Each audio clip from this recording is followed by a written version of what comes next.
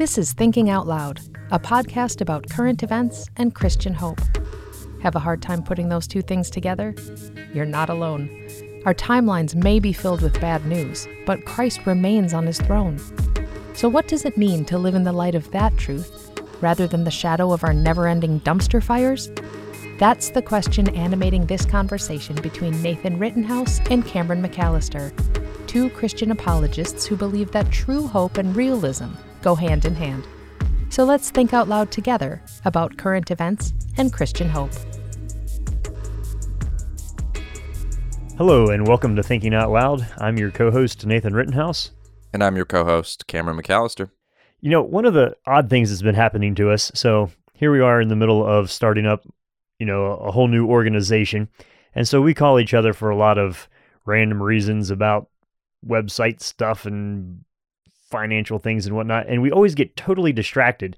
Cameron can call me for the most simple thing, and then 50 minutes later, we are way down some rabbit hole. And so there are lots of very interesting Thinking Out Loud episodes that have happened during meetings that were about something entirely different. And in one of those kind of recent conversations, you had sent me, you were talking about kind of the whole Alec Baldwin, the Rust set shooting and the tragedy around that, and then sort of the way that that's now landing in our popular culture.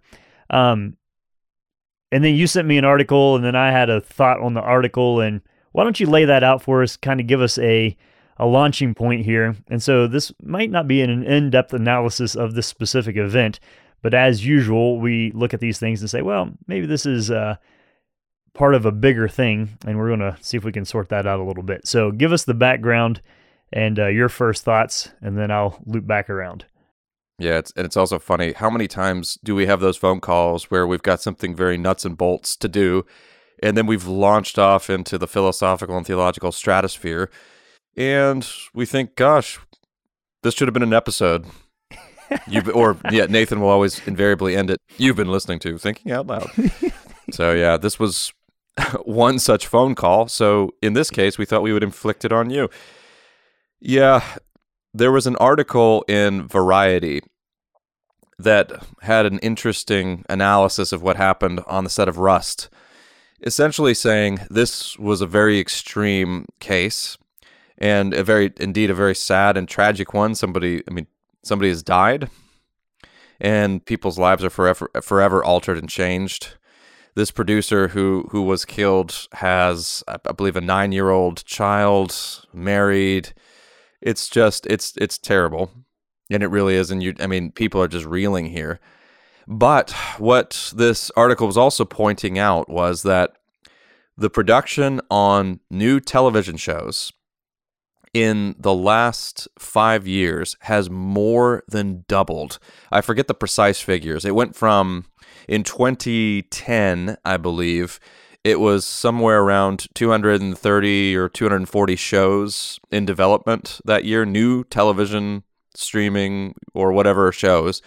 And now we're at over, I think it's just under 600 shows. So you've got this spike in production, and they just don't have enough help. They're spread so thin. And so what's happening now is that safety standards have taken a real nosedive, and they're also not working with people who are as experienced because they just need so many more people. They need all hands on deck. And so they're increasingly hiring production assistants and people behind the scenes who really don't have the necessary training to be doing what they're doing. And of course, let's face it, a lot of these movies and a lot of these shows are pretty violent in nature, which means they've got, firearms, there are explosions, all sorts of stunts that require a lot of safety training and measures. And so those standards are going down, suggests this article, kind of provocatively, because of our voracious appetite for entertainment. Mm-hmm. And that's kind of where I think I want to begin this conversation involving the Alec Baldwin and what happened there on the set of Rust. Yeah, so the subtitle, though, of that article was, "We Did This to Ourselves." And that's where I was, okay, hang on a second there. This then plays into an idea of saying we are responsible for what happened there because of our insatiable desire for news shows, that we're part of driving the speed and the scale of things in a way that is, overlooking safety standards. So we're complicit in this. That being said, and maybe you can help me sort out the degree to which we think that's true, but that also goes from the massive expansion of the consumption rate of avocados in the United States in the last 10 years as well, and the drug cartel and violence that's a big part of that in Mexico right now based off of our appreciation of avocados in the northern part of North America. So, I mean, how do you begin to sort out where this is a legitimate and it's an illegitimate, in some ways it feels, too far to me to say we did this to ourselves. There is a fact that, there were individuals who were really involved in this. So it's a classic conundrum of how do we parse out degrees of human responsibility and what does that even mean? And who's responsible for, even if we do have an insatiable desire for something, does that mean that it can't be done safely? How do you begin thinking about that or even trying to frame it? Well, I think right now all eyes are going to be on Alec Baldwin just when it comes to the actual, we're trying to figure out who actually is to blame here. Mm-hmm. And at the moment, and he's got an interview that, as of this recording, has not quite aired. It's about to. Yeah, and I think the question of, a big question in all of these cases is who is responsible? Who's to blame here? And of course, now the claim is being made by Alec Baldwin. Hey, this was a terrible accident, but I didn't pull the trigger. And so that, of course, launches off a whole nother discussion and a whole nother field of speculation on what's going on behind the scenes, who's lying here. And so I think that's one major part of the conversation that's about to kind of be reignited here. Mm-hmm. Who is actually responsible? A bullet came out of that gun. Somebody pulled a trigger. Yeah, so I was thinking about that, though. Was holding it, and yeah. So there are times in which firearms accidentally discharge. And that's why anybody who owns a gun never points it at another person. Because that's like rule number one is you always act like it's loaded and that it's going to shoot whatever it's pointing at. So even when the gun isn't loaded, you still behave as if it were, just for that, because of the consequences of you being wrong about it. And so I think, specifically on, where did the live round come from? That's going to be a big part of, like, how did that even get there? On the other hand, we can say, we have lower safety standards because, our insatiable desire, we're hiring less trained people. I think a lot of people would say, no, actually, Alec Baldwin did something there that it wasn't a safety professional. Somewhere around the age 10, his dad should have showed him how this works. You can't accidentally shoot a Colt 45 that requires for it to be cocked in the first place. And then, so if it is a hammer action, I could see maybe bumping into something, but there are a whole host of conditions that have to be just right for an accident like that to happen that start to really strain the degree of credibility. And again, I'm not making any court decision here, accusation, and the lawyers will figure this all out, I'm sure. But the desire to offload, and we all do this, is to offload responsibility or to claim innocence. And that's what I'm trying to figure out. When are we and when aren't we? Sorry, rabbit trail from where you're going there. But there's some unique features of this case that make it so captivating in the responsibility category because there are so many very specific chains of action and causation. Yeah, and I think what I was getting at there was there's the one direct kind of side of the conversation, which just involves, okay, this weapon was discharged. Who's to blame here? Who's directly responsible? And then there's the broader question of, yes, what's our responsibility okay, according to this Variety article, what's our responsibility as entertainment consumers? And here things get a little interesting because let's take your avocado example also, Nathan. So, yeah, increased consumption of avocados is also a contributing factor now to cartel crime, right? And so when you're there and you're using, in the morning, your toast is popped and you are a typical millennial and you're using that avocado instead of good old-fashioned butter, not to trivialize this, but so what role, are you doing your part now to aid and abet serious criminal behavior? Well, when you put it in these terms, it sounds a little goofy. And so when you, binge the Upteenth show with your family, are you in some way doing your part to diminish the safety standards and conditions on Hollywood sets? And are you actively endangering the lives of actors and crew members? Again, it sounds a little strange to say it there. And yet, do we bear some measure of responsibility as consumers? Well, there, I think we would have to say yes. So, all right, let me interject here.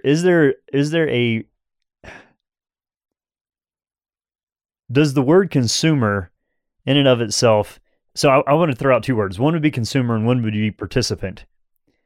So does seeing ourselves as a consumer absolve us from, if we're using the word consumption, does that absolve us from the production side of things? If we use the word participant and we see ourselves as part of a larger network, this might not be going anywhere, but I'm trying to flesh out this idea of Sure. The way that we define what it is that we're doing may have some implication on how we see whether or not we're involved in it. Well, I'm wondering if what you mean, is what you're getting at, consumerism sounds more passive, and participation would imply a more active role. Would that be a fair way of reading what you're saying, Nathan? Yeah, no, that's right. Yep. Yeah, so participation in a system, not just consuming a product. Right, and I'm speaking really using consumer in terms of the marketplace here, just because we are talking about products. We're talking about entertainment, and we're talking about, a food item that is, sold in the store. Yeah, I think we are, again, are we in some way participating? I don't think consumerism is a passive activity. I'll put it that way. And so I think you and I are agreeing here. Yep. We just want to make sure that everybody listening makes that you're not using consumer in a passive sense. Okay. No, I'm not. Yep. More of a kind of descriptive sense. But so I think here, and we've mentioned this on the show before, and that's not because we're repetitive. That's just because we're so consistent. I just want to put that out there. Just kidding. But we've we're getting older. Have I told you this before?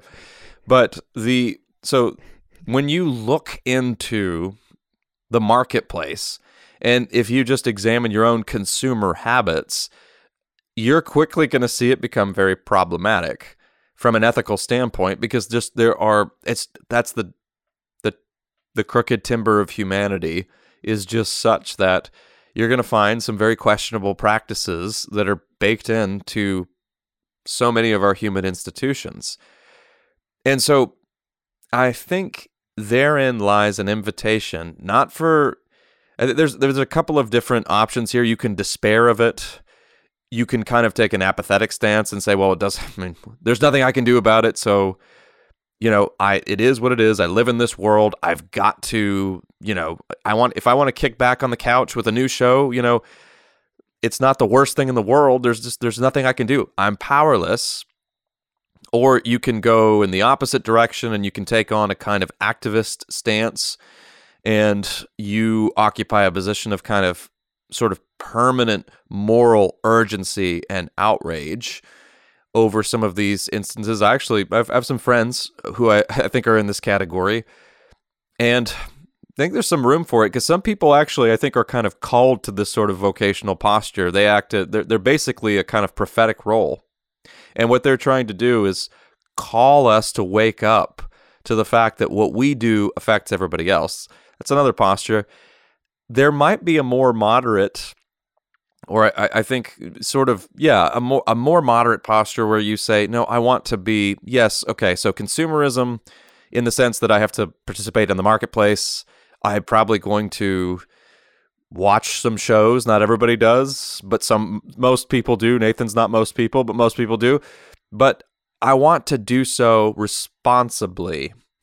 And so I want to examine my habits, and to the best of my abilities, make sure that I'm not actively supporting anything that's bringing harm to somebody else or that's putting them in a position of running themselves ragged in terms of their work conditions.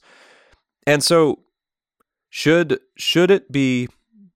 quitting a streaming service be an option on the table, or should watching less, should buying less be an option? I think it should. And again, one specific example I'll give, and then I'd love to hear Nathan weigh in here, is when we've talked about this on the show as well, when there's a shortage that's being predicted, whether it's gas or whether it's a certain food item. Let's say there's been a COVID outbreak in a Tyson chicken plant. This is something that's happened before. Well, when that's announced, what immediately happens is people make a run on the store and buy up all of that product. All the chicken vanishes from the shelves. And I remember being in the store once, and there was a tiny bit of whatever product was in short supply left, maybe bacon, who knows what it was. And I actually had some at home, but there was this impulse. Oh, get it. It's going to go soon. You better stock up on it. And I thought, wait, no, that's part of the problem. I already have it. I don't need it. And maybe somebody else, even if I did, maybe somebody else needs it more than me. I can live without this. So I did not do it. And if we had more people who would, but that's just a small, tiny example of not going with the herd mentality as a consumer, and stepping back and trying to do something that promotes the welfare of the common good rather than your own fridge and your own household and your own entertainment habits.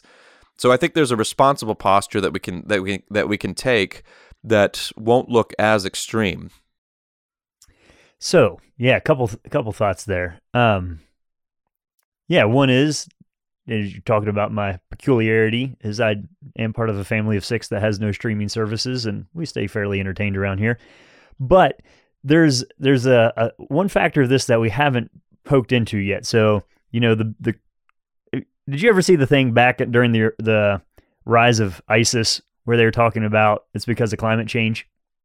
Have you saw that one where because of your carbon emissions, that led to the development of ISIS because of global warming displacing farmers and then turmoil and unrest? And you're like, man, that is a long cause of causation there to try to implicate all of us into ISIS chopping people's heads off. It's a stretch. You're like, yeah, it's a bit of a stretch. So the thing is with the avocado or whatever else it is, film streaming service is, and this is what we haven't said, is that no, we do recognize that there is a cost to all of these things, and that's why we pay for them. And so when we put a payment in there, then we are feeling like we're recognizing the difficulties that come with it, and we are responsible for it, and we're paying our part to make it okay. That being said, I think eating avocados is just fine, for the record, and it does way more good than it does harm in the world, I'm sure. So enjoy your avocado toast or avocado water or whatever it is that you enjoy. Just don't do it in a morally high-handed, look down your nose at everybody else kind of way, because you are recognizing the fullness of it and the pros and the cons. But there's something about paying for something that I think we think absolves us of the deep reflection of everything that goes on behind it. That's sort of a unique feature of our time, and it's one of the wonderful things that money allows us to do, is to distance ourselves from the full impact and consequences of our behavior.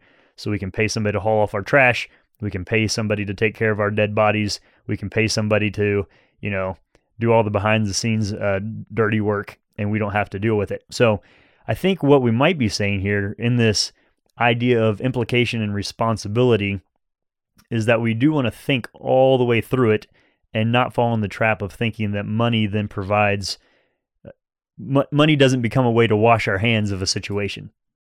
yeah, I paid for it, therefore, I'm kind of, I'm absolved.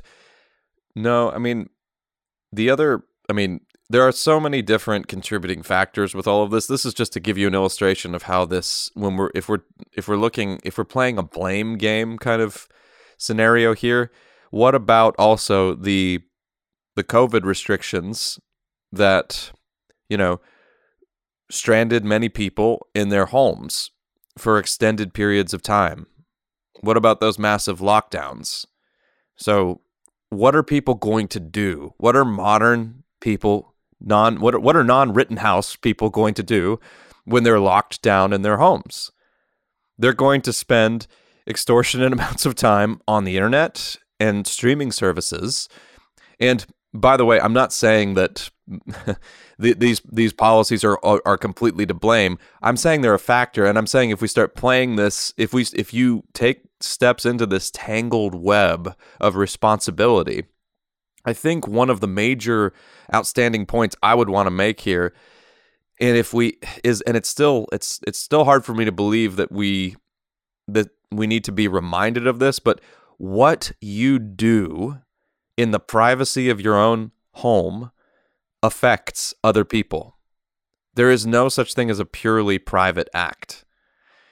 Your entertainment habits, your diet, what you wear, all of this sends out ripples across the world, for better or for worse. And again, this is an invitation to think responsibly. It's not an invitation for apathy or despair or cynicism or necessarily 24/7 activism and in some cases crushing guilt. And I want to just make a quick pastoral note here. Some of this has to do with temperament and temperament, wiring, the way we are. And there are some people who, as they begin to look into basically so many of the harmful practices, the terrible policies, and so many in so many industries that they've previously enjoyed, they do experience absolutely crushing guilt. And that's a burden that doesn't necessarily need to be on your shoulders. It's one thing to recognize the need to campaign for ethical working conditions, of course, and to try to really just promote the general welfare of people and the common good, whether that's for Hollywood workers or for people behind the scenes in food production, whatever it is. That's a noble aspiration, but I think it's really important to recognize and to be realistic as Christians about what it actually means to live in a fallen world. And again, that's not a recipe for quietism or despair. That's just the healthy recognition that there is only so much that we can do, and a lot of what we will do will look like a drop in the ocean, but it does make a difference. It really does. And so if you're going to live your life trying to be a responsible participant in the different cultural institutions and the marketplace, you're doing a good thing, and it matters. And it may be a drop in the ocean, but it's a significant drop. That's all I would say there. And little pastoral rant. So maybe we could flip this around and hit it from the same idea from a different angle. I'll tell a story here just because I haven't quoted Grandpa yet in this podcast. But when I was a young guy, I don't know, maybe in my early teens, I was eating a bowl of Cheerios and giving some great rant about independence. And Grandpa was listening to my, young youthful independence crusade I was on at the breakfast table. And he said, that's interesting. He said, it's my guess that you probably don't know anything about the life of the man that grew the vegetables that fed the man that mined the metal that made your spoon in China. And then went on for a whole another host of things, from the production of the bowl to the milk to the person who drove the combine, who lubricated the grease fittings on the combine that produced the grain that was then milled and shipped and boxed and packaged. And, you can pretty quickly see how about 1,000 people are involved in your breakfast. So there's a recognition that happens there that we do live in a world with other people in it. And I'm struck by the fact that it seems like that was a lot of what Jesus was trying to get people to realize. This whole who is my neighbor thing really comes crashing into shocking relevance when we start thinking about this prescriptive measure that Jesus gives on this loving your neighbor, of not just not doing harm to your neighbor, but taking an active role and understanding how what you choose to do influences other people, and being cautious, well, not being cautious, but being open about, yeah, I can evaluate whether or not this is a good thing to do, not based off of how it makes me feel or if I have the money to do it, but actually there might be some other implications happening here in the world that I don't want to be a part of this, not because it's wrong for me to do it, but because what would need to be done to others in order for this to happen isn't right. And I think we might move from preaching to meddling if we started making a list of the ones that we thought could disappear from our lives or something like that. But I think maybe linking in that idea of money does not make us independent, that we do live in a global economy, that we do have a command to love others well. It does two things at the same time, right? It kind of lets us know that we're connected, but it doesn't necessarily make us guilty either, in a way that, I'm not sure how to tie those two things together, but there does seem to me to be something that, this is the problem that I have, Cameron, and this is a real question, and I don't think you can answer it, but there are circumstances in life where the attitude, I'm wondering if there's ever a circumstance in which the attitude by which you do something changes the ethical considerations of it. The only reason I would say that is the attitude by which you do something, even if it's the same action, make it different? There is a Wendell Berry quote at the end of one of his books where he talks about, eating, and it can be a sacrilege when we do it destructively and thoughtlessly, but if we do it with thanksgiving and recognition, then it can be a real thing of beauty. And I mean, it sounds nice, and obviously he wrote it out in a very wonderful and poetic way, as Wendell Berry does, but I've wrestled with whether or not that's true. Can you do the same action and the moral goodness of it be different depending on the way that you do it? And something in me kind of wants to say yes to that. That if we recognize, but again, I'm not 100% sold on this. Maybe one of our listeners can get us sorted out. But if we do something recognizing the fullness of what happened, then there's a level of gratitude that happens because of the work that went into it that doesn't happen in merely a consumption format. So that gets a little bit more difficult. How many people sit down and watch a Netflix show and then just spend a few minutes afterward thinking, wow, I'm just so grateful for the safety workers that were involved in producing that. I mean, it's almost laughable to put it because we've removed ourselves from that distance. So I don't know, how does that awareness and thanksgiving help or complicate this conversation that we're having? You're talking about the posture of your heart, I think. And it's roughly, to use the meal example again, it's roughly the difference between somebody who wolfs down a meal with a sense of entitlement and thinks, but this is mine. I paid for it. It's my food. I enjoyed it. And the person who prays to the Lord and thanks the Lord for that food. And so you have entitlement versus gratitude right there.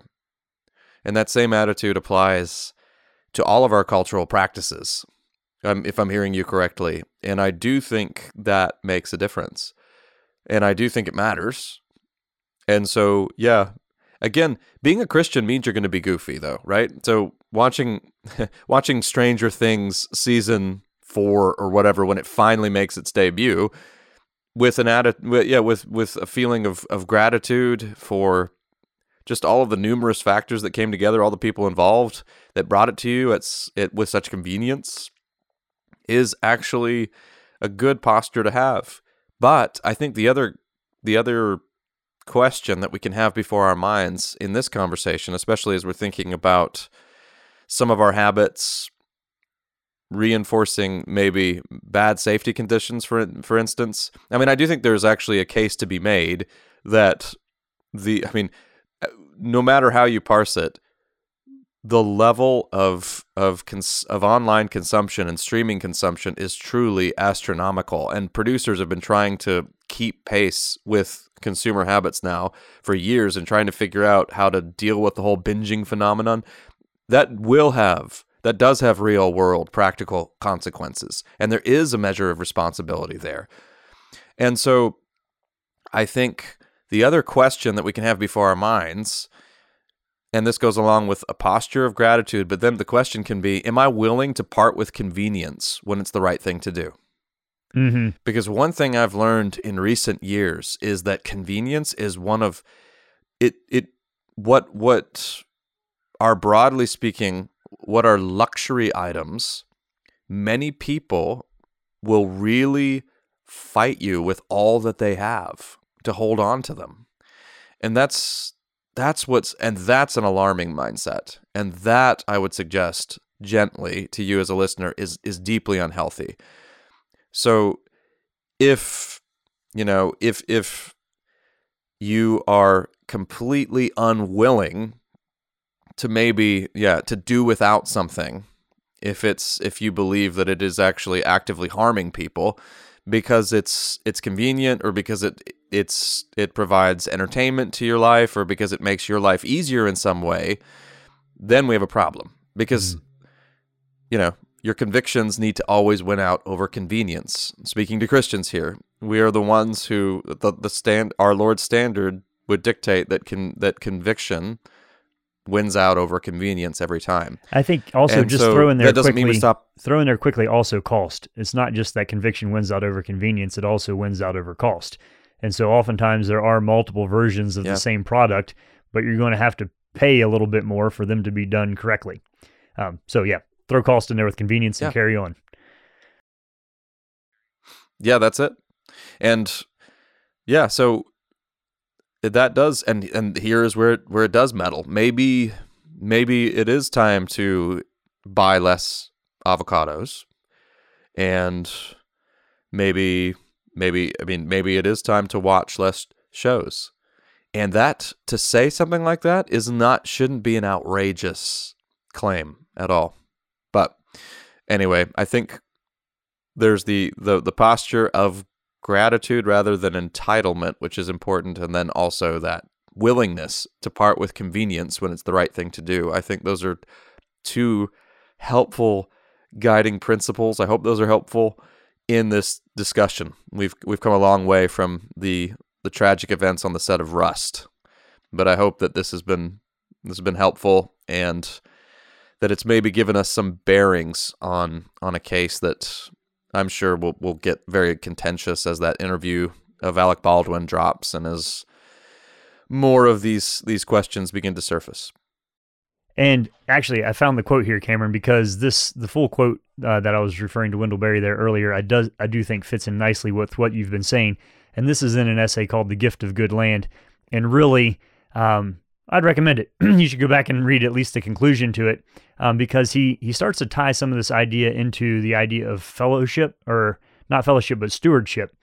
Fellowship too. He's kind of making the argument that our work is good, and that when we're losing this ability to interact with the world well, that we're actually kind of outcast from the great neighborhood of creation. So we're actually not just harming the other, but ourselves in it, because we're not participating correctly in the fullness of it. And then this is the last paragraph. He says, "That is not to suggest that we can live harmlessly or strictly at our own expense. We depend upon other creatures and survive by their deaths. To live, we must daily break the body and shed the blood of creation. When we do this knowingly, lovingly, skillfully, reverently, it's a sacrament. When we do it ignorantly, greedily, clumsily, destructively, it's a desecration. In such desecration, we condemn ourselves to spiritual and moral loneliness, and others to want." Yeah, and that's a very powerful way of putting it. And I think that when I'm, going about my day, I think one of the what that does is it charges with significance my daily activities and even some of the most mundane tasks, because they're imbued with meaning, but there's also a very real responsibility, and there's a very real sense there's a cost to be paid there. And I think it's for very living in fitting general, right? There's a cost to live. For living, for A a cost cost for to life. live. Yeah, cost to live and living in general, and to not enter into an attitude of denial or just kind of willful ignorance there, but to accept ownership and responsibility there. I think the prerequisite for this being a sacrament is really taking responsibility and ownership. And thoughtlessness is in many ways the gateway to what Barry is calling desecration. And I do think that thoughtlessness here is one of the great temptations of our age, because it's just so easy to do. You can it will require no effort on your part to be a thoughtless consumer, for instance, because you'll just drift right into that. It will require effort to be responsible. And I think, fortunately, I think there's a growing awareness of this in the Christian community, and a kind of awakening to the creation mandate, stewardship, when it comes to how we live and all of our daily practices and all of our habits. And so I think that's a good watchword for us.